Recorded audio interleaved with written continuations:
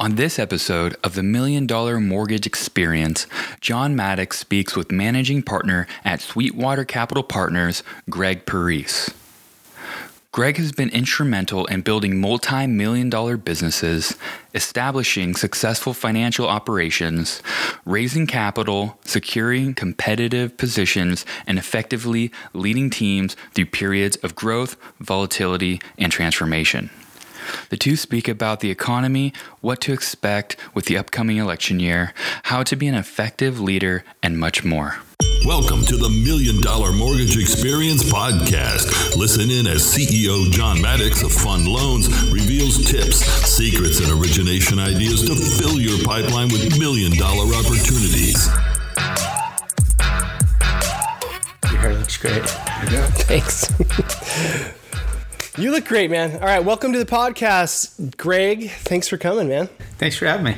So you are a private equity wealth fund manager, basically. Yeah, we have a private equity firm where we do growth equity capital, mainly for mid-life cycle tech companies. Awesome. And that's blowing up tech. Yeah, it's been a great run. We're obviously in what we consider kind of the later innings of a really expansive market, though. So would you say the economy is helped in your growth too? Well, we have a really specific strategy. So we're actually sitting in a place right now where a tough economy is super advantageous for us. So we do what's called, we're basically primary underwriting, but we use secondary transactions to enter our positions. So we're looking for top performing assets, but we look to buy them at a discount to the last round.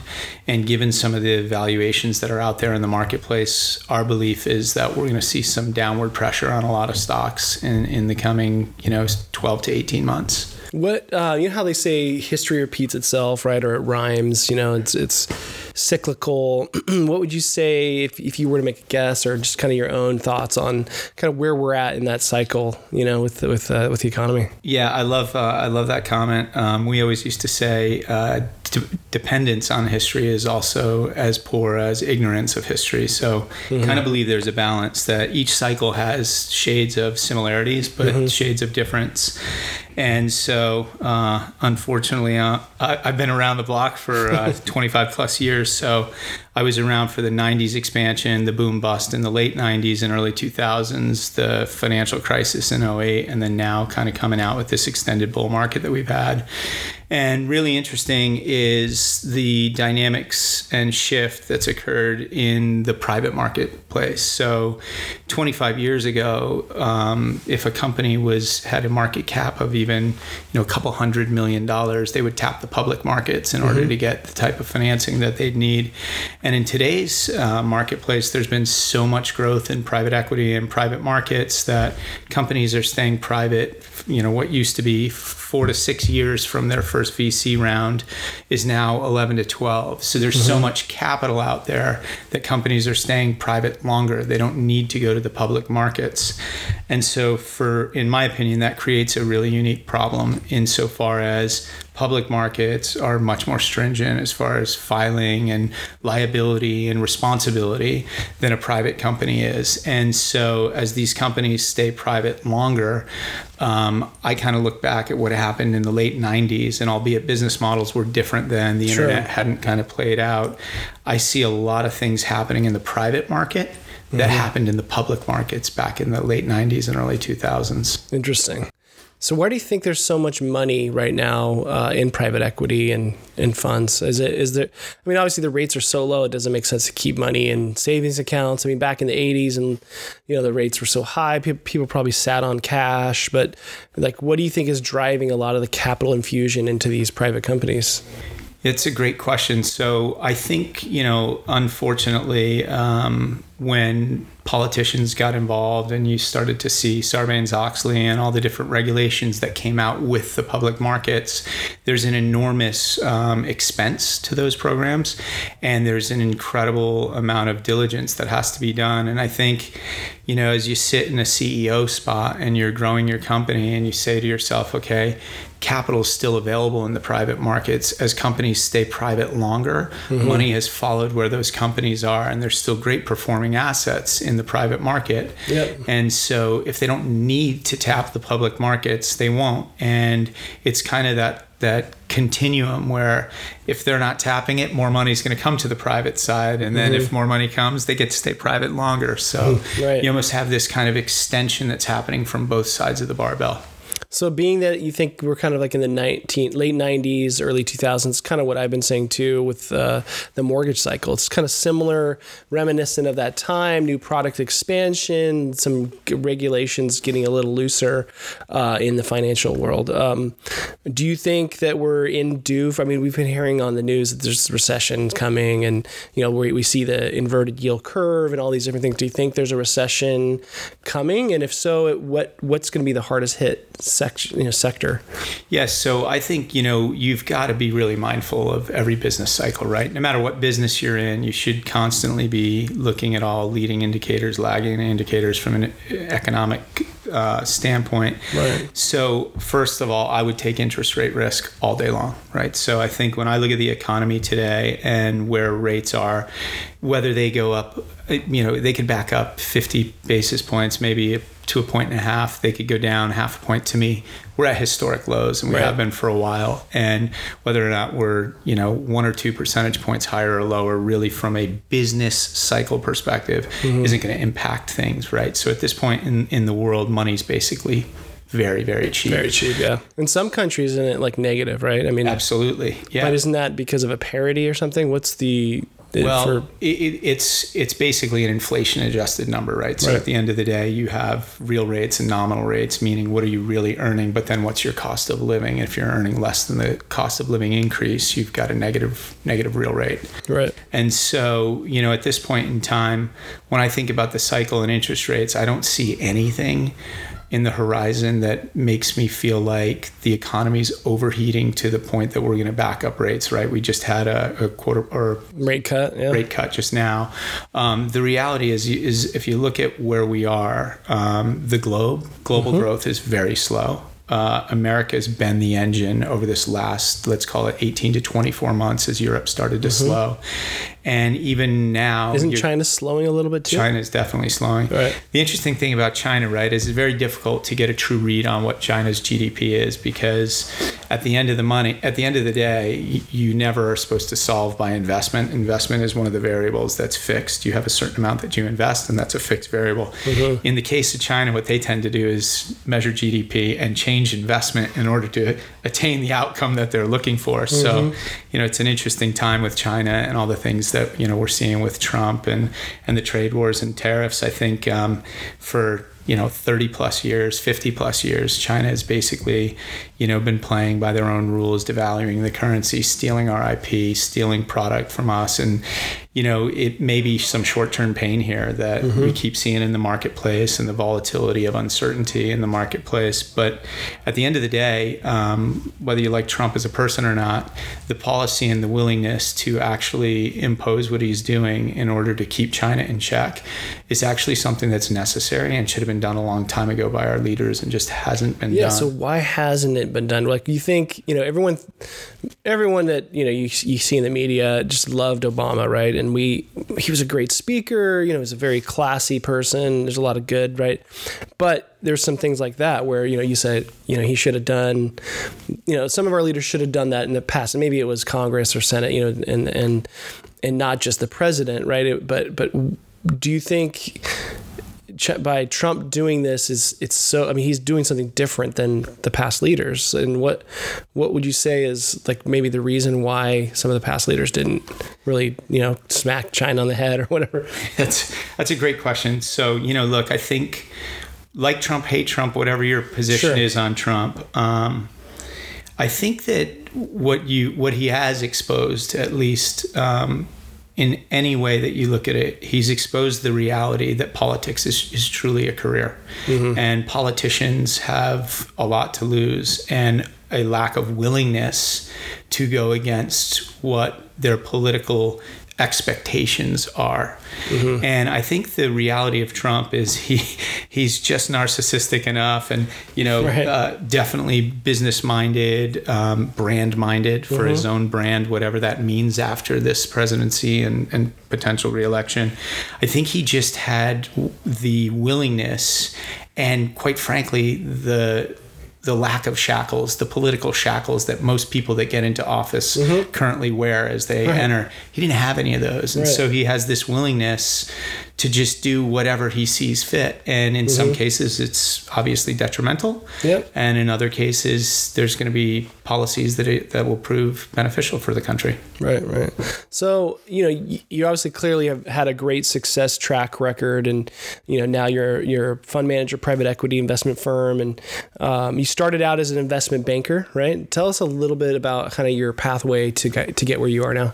Yeah. So when I got out of undergrad, it was funny. I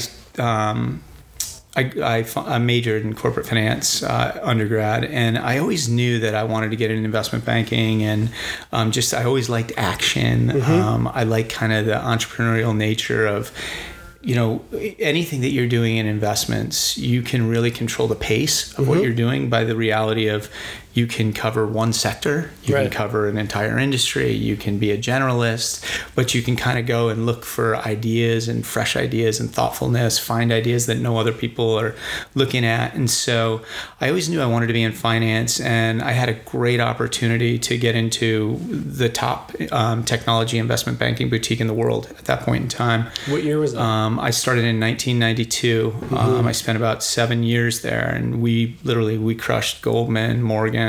We were the number one technology investment bank in the world. And I worked with some of the smartest people I've ever worked with. I think about the institutional equity floor, and there was more mental horsepower.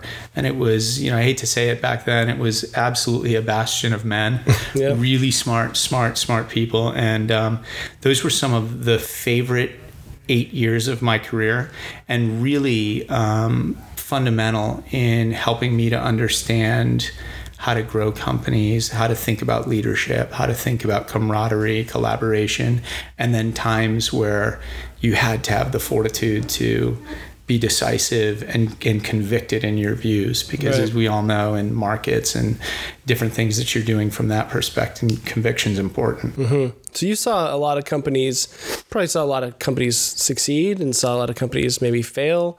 What would you say would be the difference between the real, leaders, the ones that are the winners, versus the losers? Yes. Was there some specific stories you can share with us? Very much so. So, if you think about like the late 90s building up to the internet, the internet was new, right? And we all knew that it was going to be basically AOL. Yeah, if you still have your AOL email, then we got problems. I know there's a few probably listeners that have an AOL still. Yeah, AOL, Yahoo account. That's OG. Netscape was the first browser. Did you guys invest in that stuff? We actually brought Netscape public. Yeah, wow. Hambrick and Quist brought them public. So, but there was a really, the reality of the business changing in this new thing called the internet, which was going to deliver information, right? It was going to be the information highway, the cost of data and understanding things like research used to be paid for were all going to be free in an open architected system that ultimately, for the most part, has played out the way we thought.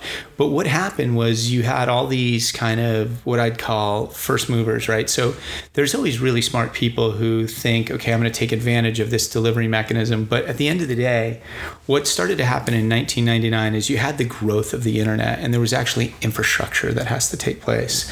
And I'm a picks and axes guy, right? So I want quantifiable businesses. I was always a free cash flow investor. So I looked at all the things where, whether it was cable rolls like Aris Technologies, which was literally laying cable and building the end points, whether it was Cisco routers, whether US Robotics was the first dial-up modem company. We invested in that, brought them public. So there was all these picks and axes. And then where you really started to see things get crazy was kind of in 99. And you had all these thoughts and ideas that ultimately could have been great ideas 20 years later when the infrastructure was actually there.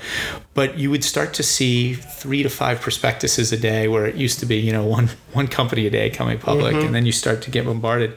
And the exit plans in them was, I'm going to get bought by AOL, or I'm going to get bought by Microsoft. And that's not a business model. And so that's kind of happening again, right? I mean, Facebook's going to buy us. We're all building to get acquisition. It is happening, right? So we even, in our business, when we look at liquidity, we look at the Big 10. We call them the Big 10, whether it's Intel, Apple, Google, Amazon, Microsoft. And they are the number one acquirers of growing companies as they look at their venture corporate arms and try and figure out where's their corporate roadmap over the next 3 to 5 years. Cybersecurity, for example, M&A in cybersecurity is up 70% over the last 2 years. And obviously we know it's a huge space, but there's also liquidity there. So you'll see this influx of people trying to grow cybersecurity companies in order to get sold to Microsoft or whomever the other, the Big 10 buyers are. And so what happens in every business cycle as you get later in the innings is you start to see companies that lose sight of fundamentals and the reality that earnings and profitability are the number one thing that creates sustainable long-term companies. And instead, these guys have business models and spending models where they just try and blast a footprint as big as they can in order to get attention, focus, and hopefully have a strategic come in and buy them. Interesting. So are we seeing companies that are not profitable that are getting bought, or is it more that, that they hype it up and then all of a sudden they get noticed, but then their financials aren't great? Is that happening? So I think we've just had an absolute, paramount moment in this bull market and this extended run, and it's the pulling of the WeWork IPO. And essentially, what is that? The company WeWork, yeah, they pulled it. So they put it out for. They were going to go out. So in the private markets over the last, let's call it 7 years, WeWork's been growing and they've been funded through private markets. And each time you do another financing in a private market, you want your market cap to go up. Right. So the last round was done at about $45 billion, and WeWork has no numbers, right? They're not profitable. They're burning enormous amounts of cash on per quarter.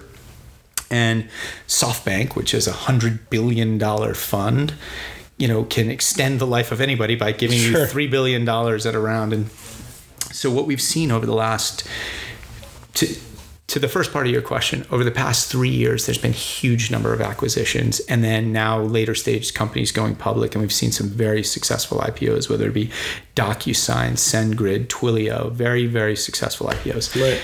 Now, as we're in the later stages, what happened was WeWork is one of the biggest companies to go out with an enormous market cap. $45 billion was where they raised in the private market, so they thought they'd go out even north of that.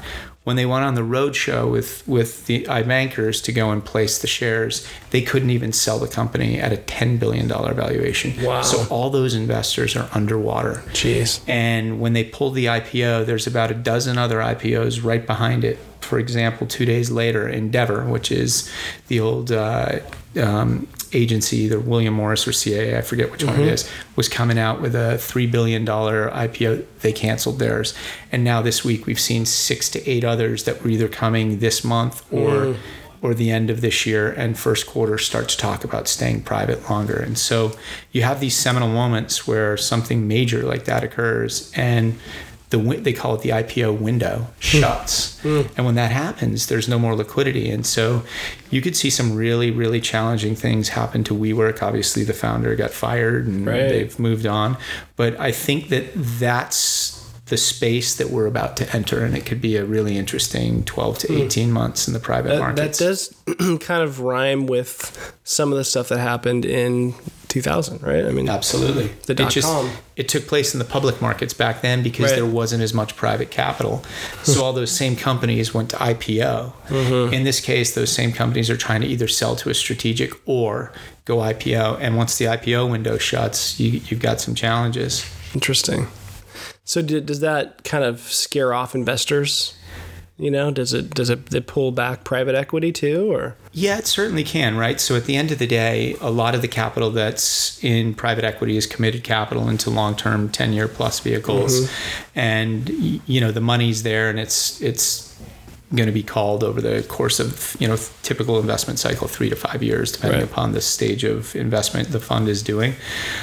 When we had 07, 08, capital that was called didn't actually come in, but that was a very different time, right? So you were talking about potentially a global financial collapse, right? And I think when you look at the cycle this time, and very, very relevant to your business, is I think the financial institutions themselves are in a much more fortified position. Balance sheets are stronger, stress tests are more stringent.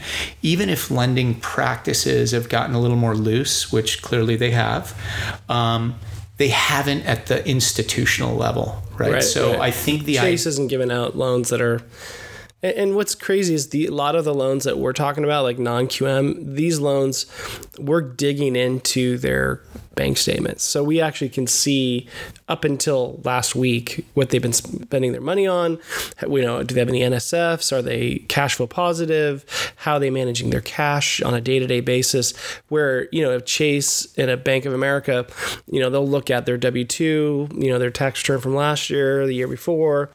They're not, they might see their pay stub, but they have no idea if they're, really how, they might have some reserves in one of their bank accounts, but it's not as intimate as some of the loans we're doing. So you can say that they're getting a little riskier, but maybe a little bit riskier, not like anywhere near the subprime time, and there's been some articles that came out in the Wall Street Journal recently that said, that they're starting to make riskier loans, but, and that is sort of true, but there's some misinformation about that too. So I agree with you. I think that, where we're at with the banks, where we're at with lending, it's still pretty restrictive in a lot of ways. There's no stated income, and especially not for, anyone that's putting down. So before it was state income, no, it was like no income, no job, no assets, no down payment, Right now you still have a major down payment if you're going to even get close to any kind of stated or very limited doc, limited income type of product. And you can only do those on investment properties as well. You can't do them on like an owner occupied property. So it's interesting to see. And then also I heard something, I don't know if it's true, but most homes in America are, in the 50 to 60 LTV range. So there's a ton of equity in homes, whereas, in 2005, 2006, it was like zero equity, right? Yeah. So they couldn't even withstand a drop in prices. Like majority of America could withstand a 10, 20% correction, even though I don't even think that might not happen. If rates went way up, right, and then people couldn't refi, and there's some things that could create a crisis in finance or in real estate and mortgages. But I think what you're saying about the IPO stuff, that's interesting. And then the corporate debt has been kind of an area, I think, that they've said there's been a bubble in corporate debt. And do you know much about that?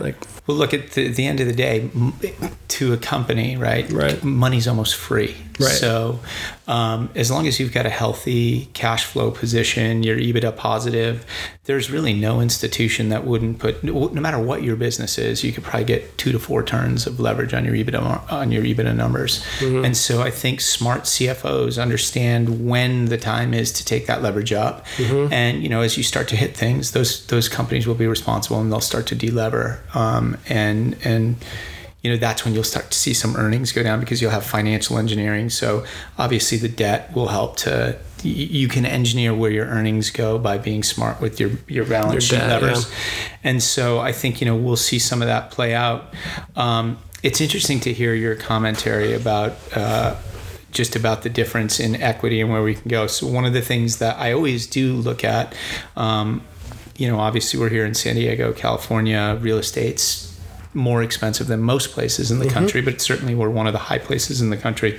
So I constantly monitor inventory inventory just in various pockets to kind of see, a lot of private equity. We happen to be an institutional fund, so pensions, endowments, et cetera, are our investors. But we also have uber high net worths. And so always trying to monitor where's their state of mind. And, I've always had uber high net worths in any fund that we've done.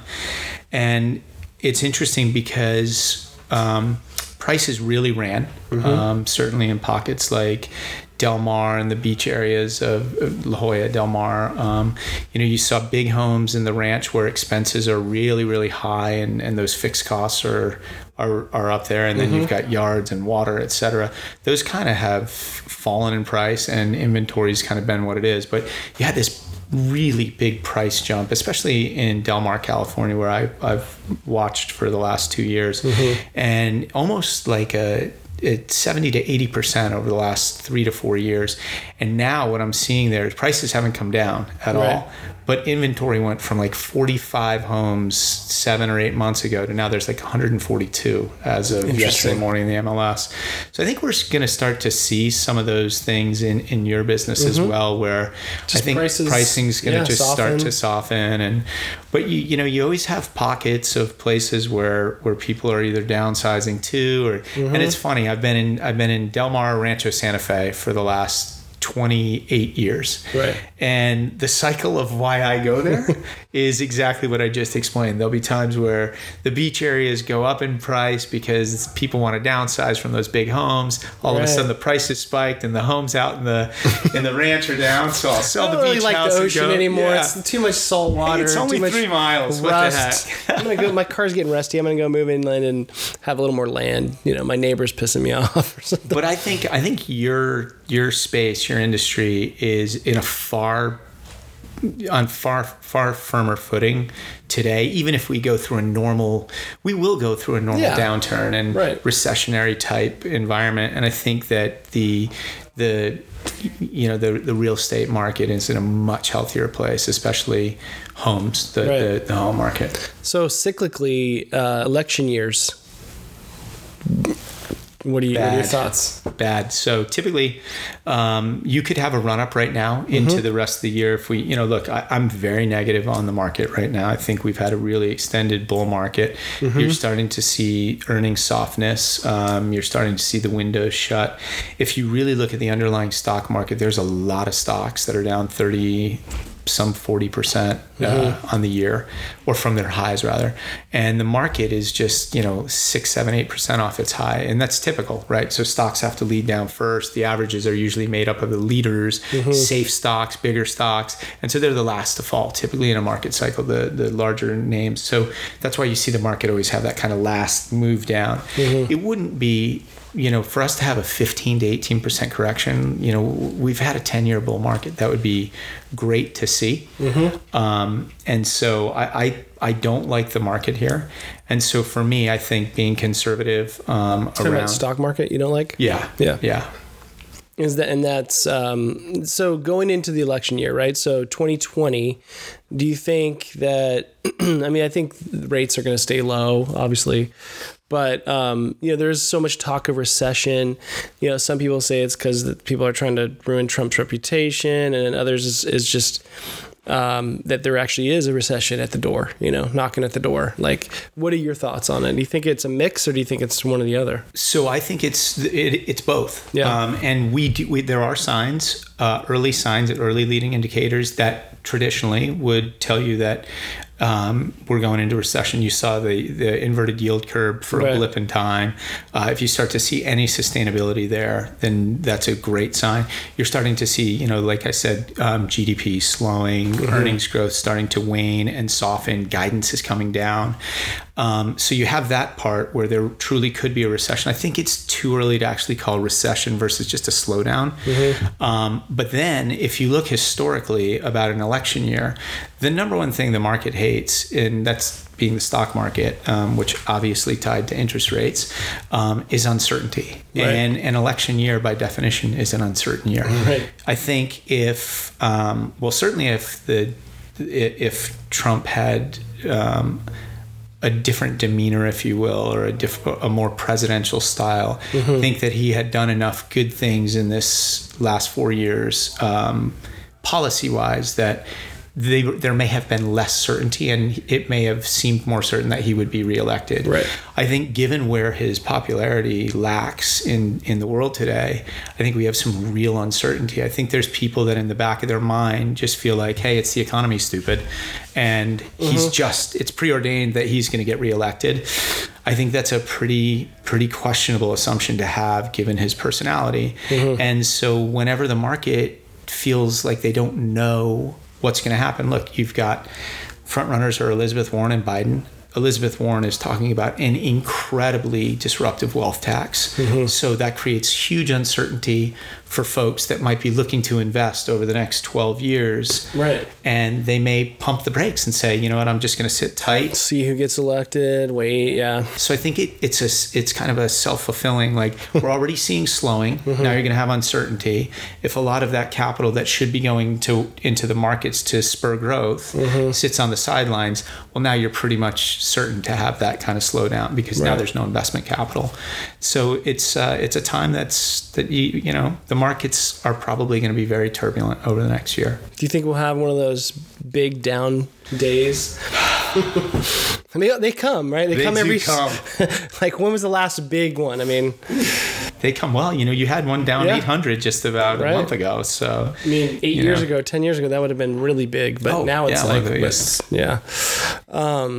so you obviously. You've been successful. I've known you for a number of years now, and I've seen your success and seen how driven you are. Kind of, what is your day to day like? What keeps you motivated? What's do you have any hacks? I know we're all talking about biohacks, life hacks. I know I believe in gratitude. That's one of the things that keeps me going. Is also being a cancer survivor. Like every day is a gift. Like there's things you got to work out, but like I'm sure. Being in the Wall Street and like fund manager, East Coast stuff, just going through, seeing cycles, knowing, your potential, what's true to you that really keeps you going? Well, first, God bless to you. Thank you. Yeah, I very much like you. I think that, so ever since I was a young boy, I love to win. And I love to win. I just, You didn't get 8th place trophies? Raising my children, I used to get heck from the wife that said, can't you just let the kids win? And I said, no, I can't.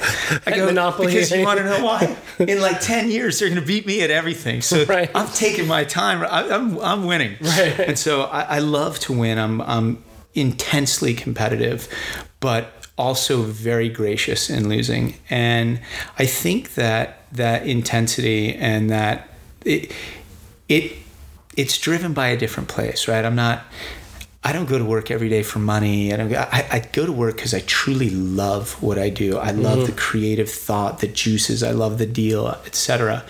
And you said gratitude, and I think that's really important. So when you say what do you do, what's different, I think about the philosophy that I read a book a long time ago, and it was called Mini Habits. And literally it's just like that one step, that one thing that like don't walk out tomorrow because you feel a little bit heavy. Go, I'm going on a diet, I'm losing 40 pounds. Why don't you just lose one? Right. Like just lose one. Take a step. Yeah, take a step. And so when you say gratitude, I think there's a few things that I do every day. Since I was 40, I do the number of push-ups every single day, no matter what. I try and do 4x the number, 4 times a day. But you're like, I am not, if I'm 45 years old, I'm not going to go to sleep before I've done 45 push-ups. That's right. And so now I do 51 at the very least every single day. Nice. And so one-armed? Yeah, I do one arm clap in the middle, spinning around. It's great. But so a few things that I do every day. I make the bed. It's really simple. It's get out of bed and your first step. That's kind of a mental thing, right? It's a mental thing. It's like almost, you have like check marks and it's a win. Yes, it's a win. You made the bed. My wife would be like, holy crap, what happened to my husband? Yeah. You've completely changed. But no, but it's true. Like, and that is something, there's some great reads out there, and some consistent studies that have been done. And 3 or 4 of the things that are consistently documented amongst great leaders and corporate successes. Making your bed. I keep a journal. And when I keep a journal, it's not a task list. It's based on what you just said. It's gratitude. What am I grateful for today? What do I want to accomplish? It helps you prioritize not only your work goals and needs, but you've got to take care of yourself. And for everyone, that means something different. Is it music? Is it art? Is it wine? Is it food? Is it a language? Is it just reading and learning? Whatever that is to you, you have to prioritize time. I would tell you health is huge, as you well know. So fitness should be a part of it. But I journal every day. I plan out. I thank the day. And then before I go to bed, I kind of review my day and feel good about where I'm at.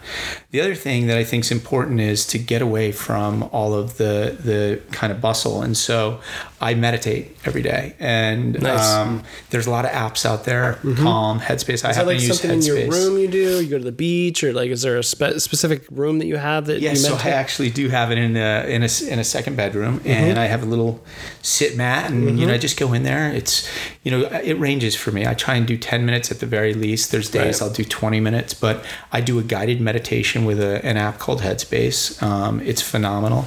You just it's a great way to start your day and just clear your thoughts. And I think as you learn to train your mind to not be busy, it's a really peaceful way to create rational thought.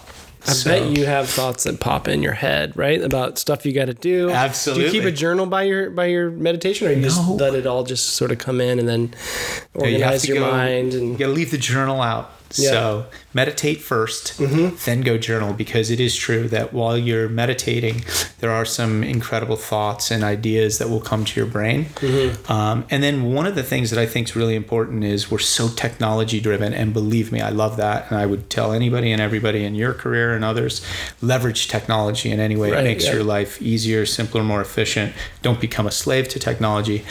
But I try to once a week go and sit in a room for 1 hour. And I would challenge anybody that's listening to attempt this and find out how very difficult it is.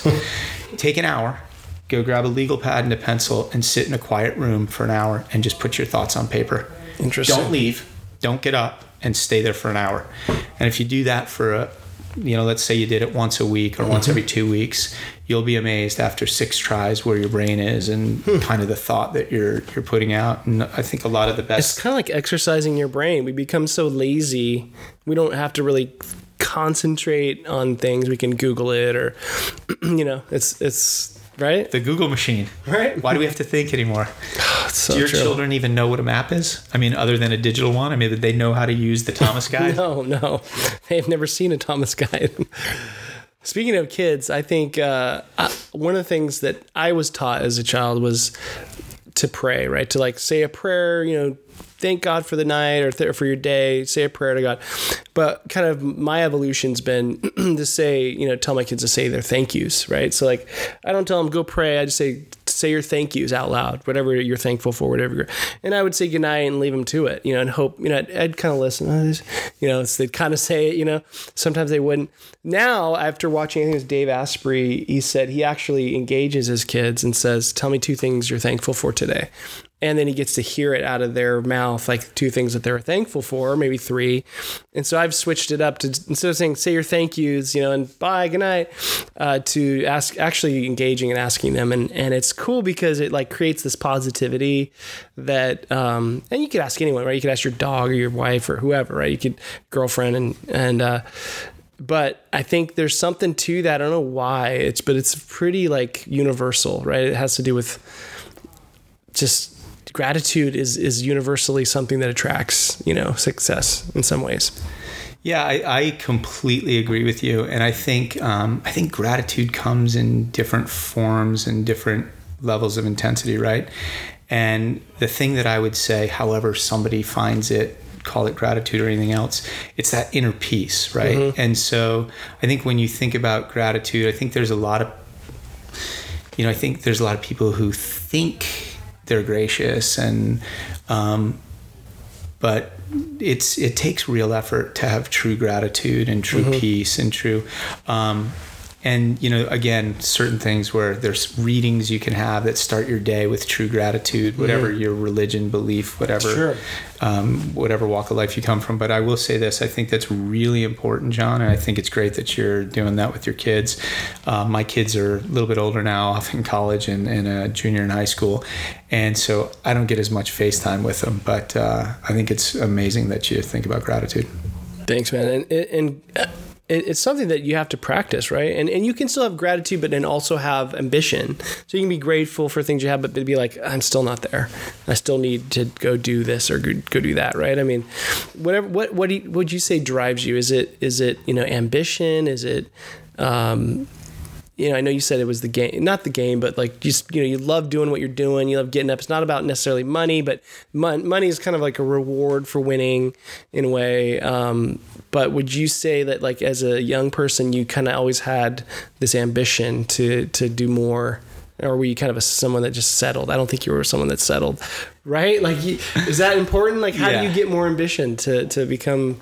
Well, I think if you get to the place where you think you've arrived, you better just jump in the grave. Right. Because I guess part of success is that never-ending thirst for growth. Right. And so growth comes in very different manners for every person. But is growth knowledge? Is growth physical growth? Is it, whatever it is you do? But I think that in order to keep the mind healthy, and growing, for me, growth and ambition is about knowledge. It's about continuously getting smarter.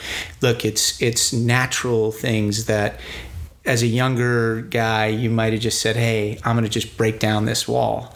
And meanwhile, there was a door right on the side of it. And as an older guy, you're just as ambitious, but you may be more thoughtful. And that growth says, hey, you know what? You go ahead and break that wall down. I'm just going to walk through the door and I'll beat you to the other side. Right. It's kind of, it evolves in what the outcomes are, but the actions are the same. That mental, just inquisitive. I think I've always wanted to do many things and be good enough at them, and then find the 1 or 2, 3 things that you're really good at. Right. And a lot of people will say, well, just focus on those 1 or 2 things. And there's obviously credibility in those arguments. And then there's folks that say, well, I'm going to be just a little bit worse than expert in those few things, but I'm still going to be an expert in them, and then have broader experiences. I think as our generation, and now certainly our kids, the world has really changed to an experiential, balanced place versus materialistic, let me collect and buy things. I think we really want to grow in experiences and travel and different knowledges. And to me, that's ambition. And that kind of well-roundedness and ability to have experiences all around the world. Like, just think about your business and how it is in the United States. Is there a mortgage industry in half the globe? Right? Are there even loans in half the globe? Right? So just the awesomeness of where our country is, and it's all because of creative ambition that's allowed us to become the number 1 country on the globe. And so I think that never-ending thirst people had to take to come here, right?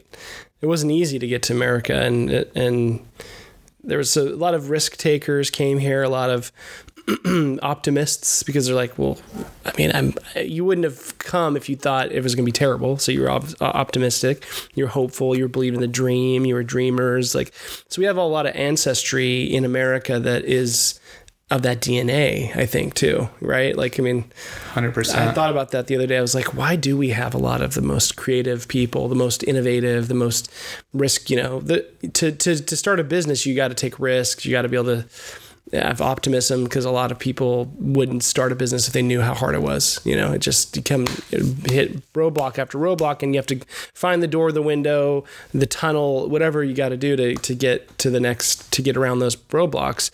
But yeah, I think a lot of it is based on our DNA from people, from our ancestors. I would agree with you. It's a really interesting thought that you had that, because you think about it, right? You were going to sail off the end of the earth to get here, so the idea of taking that risk. You're like, was pretty big. Either my priest is right and I'm going to fall off this end of the world, or this Christopher guy is right and I'm going to join him in New World. And today, still in our country, 70 to 80% of the economy is based on small businesses, right? So that's where the drivers are in the economy. Do you see a lot of that, like startups? Is there a lot of new startups, a lot of new businesses? Yeah. So look, I think over the last 7 years, there were a lot more. So like anything in these stages, it impacts all parts of the economy. So right now, when you look at kind of venture capital to growth equity, you start out with Series Seed A, B. Once you get to C, D, E, that's kind of like mid-stage growth capital where we work, D, E, F. And then you go pre-IPO and IPO. Right. And so when you start to see things happen at this end,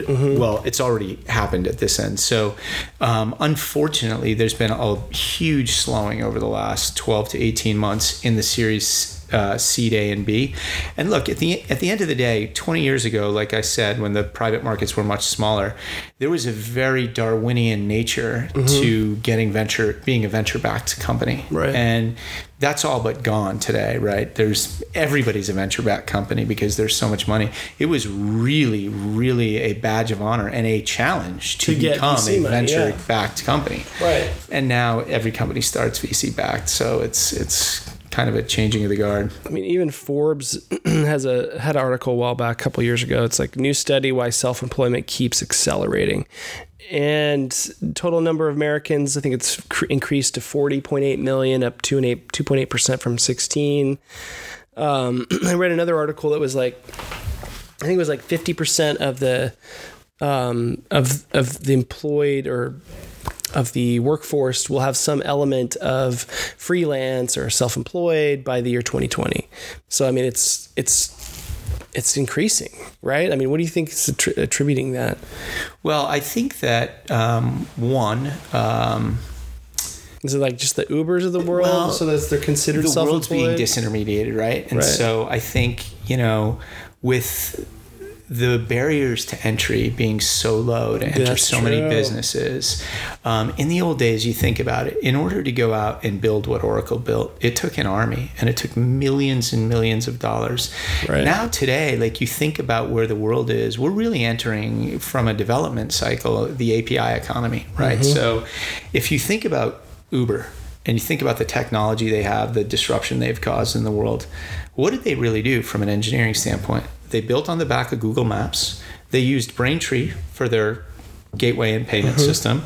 They used Checkr in order to do background checks and be able to interview and do all the rating. And they used Twilio to give you a rating system and your communication system. And then, the engineers did a beautiful UI UX. They had to scale everything. But at the end of the day, they punched into those APIs. So now what cost Oracle 10 years and millions of dollars, somebody can go out and accomplish.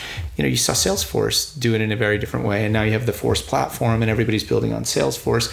I just think that the cost of being able to plant your flag in the ground with a great idea and then actually be able to engineer those ideas from a software development standpoint has the barriers to entry are almost zero. I love that you said that because it's so true. I mean, I'm even seeing my 13-year-olds start to hustle like on little sites like Fiverr, right? Like we talked about. And, there's other sites that you can go on and just start doing a little, things that you love, right, to do. And I think Fiverr is one of the most interesting ones because it's everything. Like you could even, I want to pay someone $10-15 to go deliver flyers in Manhattan for me, to tell them about a happy hour we're having. Or I want to pay someone, then I pay this guy $5 or $10 to make a flyer, and then you're just like, people are out there just throwing up things that they can do and people can hire you, and then you're getting a 1099. So you got your own hustle, you got your own side hustle, your own business. And then you can go work at night for Uber, and you can go deliver for Uber Eats, or you can go, it's crazy. I was at in the line the other day for sushi and the line was like 8 people back to put your name in. And after like 5 minutes, I was like, am I really going to wait for this? And then must have been Sushi Lounge. It might have been. But then all the 5 people in front of me were like picking up orders for like Uber Eats or for, one of those. And so then they all kind of left, and I was like the next person, and then there was a table ready. So it's great. Like, I hadn't experienced that, but it's really booming that in that way, where people are just getting, food delivered, and then there's all these people working side hustles. Maybe they get off their job, and so for dinner they go deliver other people's dinners, or they do grocery shopping for people. I forget what that one's called. Ship.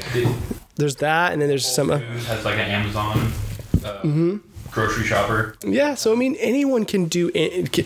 No one can really say I'm unemployed, because they can go, if they want to spend some time, they just open up an app and they I can make $7 right now. Click yes, and they go do it. And then it is an interesting time we live in. Really is. Really is. I mean, it's exciting. It's also interesting with the economy and with the nation being divided and all this stuff. Like, there's some people that have talked about like civil war and stuff like in the United States. Like, I mean, this is crazy stuff. My mother said it today. Your mother did? Today. I mean, but like that would affect our businesses, obviously, if something like that happened, right? Challenge. And the odds of that happening are probably pretty low.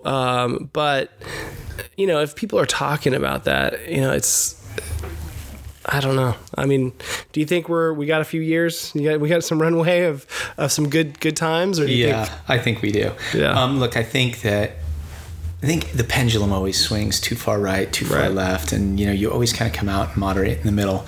I think that over this last, let's certainly call it, since the kind of end of the Bush era, certainly through the Obama era, and now even more so through the Trump era, you're seeing that pendulum just really swing to the divide side. Mm-hmm. There will be something that will unify the country again. Right. Hopefully it's not a horrible situation like 9/11 was, but you will have that kind of central unifying event take place again, where people kind of come back to reality and understand that, look, the reality of human nature is, whether you're right, left, middle, if we sat in a room and we got 10 random people, we would probably all agree on 80 to 85% of the same things. I agree, for sure. But the globe right now panders to the extremes, and so the talking points are all to the extremes, because we're still in clickbait. We're in the heart of sensationalized television. I mean, think about it. You can watch people on the news where there were stories that would never be shown 20 years ago. No. Now there's helicopters following people over fences and everyone's a journalist with their phone. Exactly. Yeah, it's crazy. But we'll see. Everything is sensationalized right now, so. It is. So to have success, you've had to have failure. Absolutely. And one of my favorite questions is, do you have a favorite failure? And if so, what'd you learn from it? Ooh, a favorite failure. Well, I don't think failure is fun, but I think that from failure are some of the greatest learnings that you can ever have. Let's see. Well, mine would probably be on a more personal level, is what it is. I think divorce. Yeah. It was, it's a personal thing, but, I went through a divorce, and in hindsight, you just think, what would I have done differently? How could I have been kinder? How could I have been more patient? What would have looked different from a family perspective? And so I think as a human being, I've grown the most from that.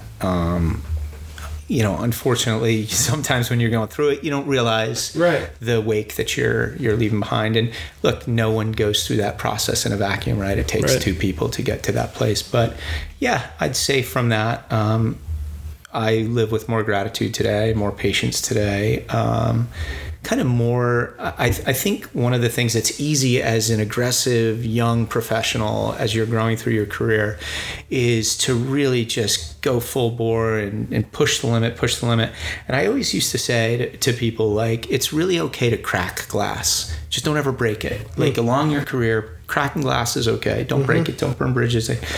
And, I think sometimes we forget that in the personal life, and you don't realize the wake that you leave behind you as you're pushing forward so hard by the nature of thrust. The greater the thrust, the greater the exhaust. And sometimes as successful people, we forget that we're putting off a wake behind us. And you're so focused looking forward that you forget to look backward to see whom and how you're affecting others. Mm-hmm. And I think that is a lesson that I really learned, is that with every thrust forward, there's something going on in our rearview mirror, and you should just be mindful of what that disruption is doing. Interesting. So that's good advice.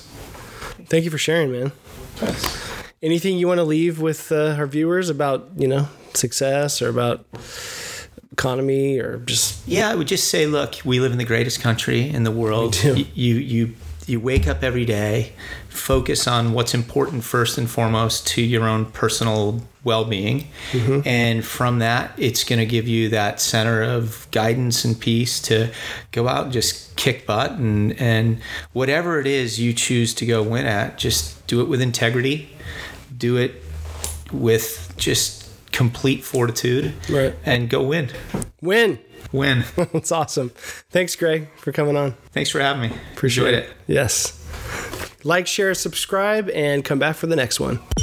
Thank you for listening to our podcast. If you guys are looking for more content like this, we have a Fund Loans YouTube channel where we give away more tips, secrets, and origination ideas. You can also email us at info@fundloans.com. And if you've made it this far, I think it's safe to say you like our content. So please subscribe, share, and send us your scenarios. Let's fund loans together.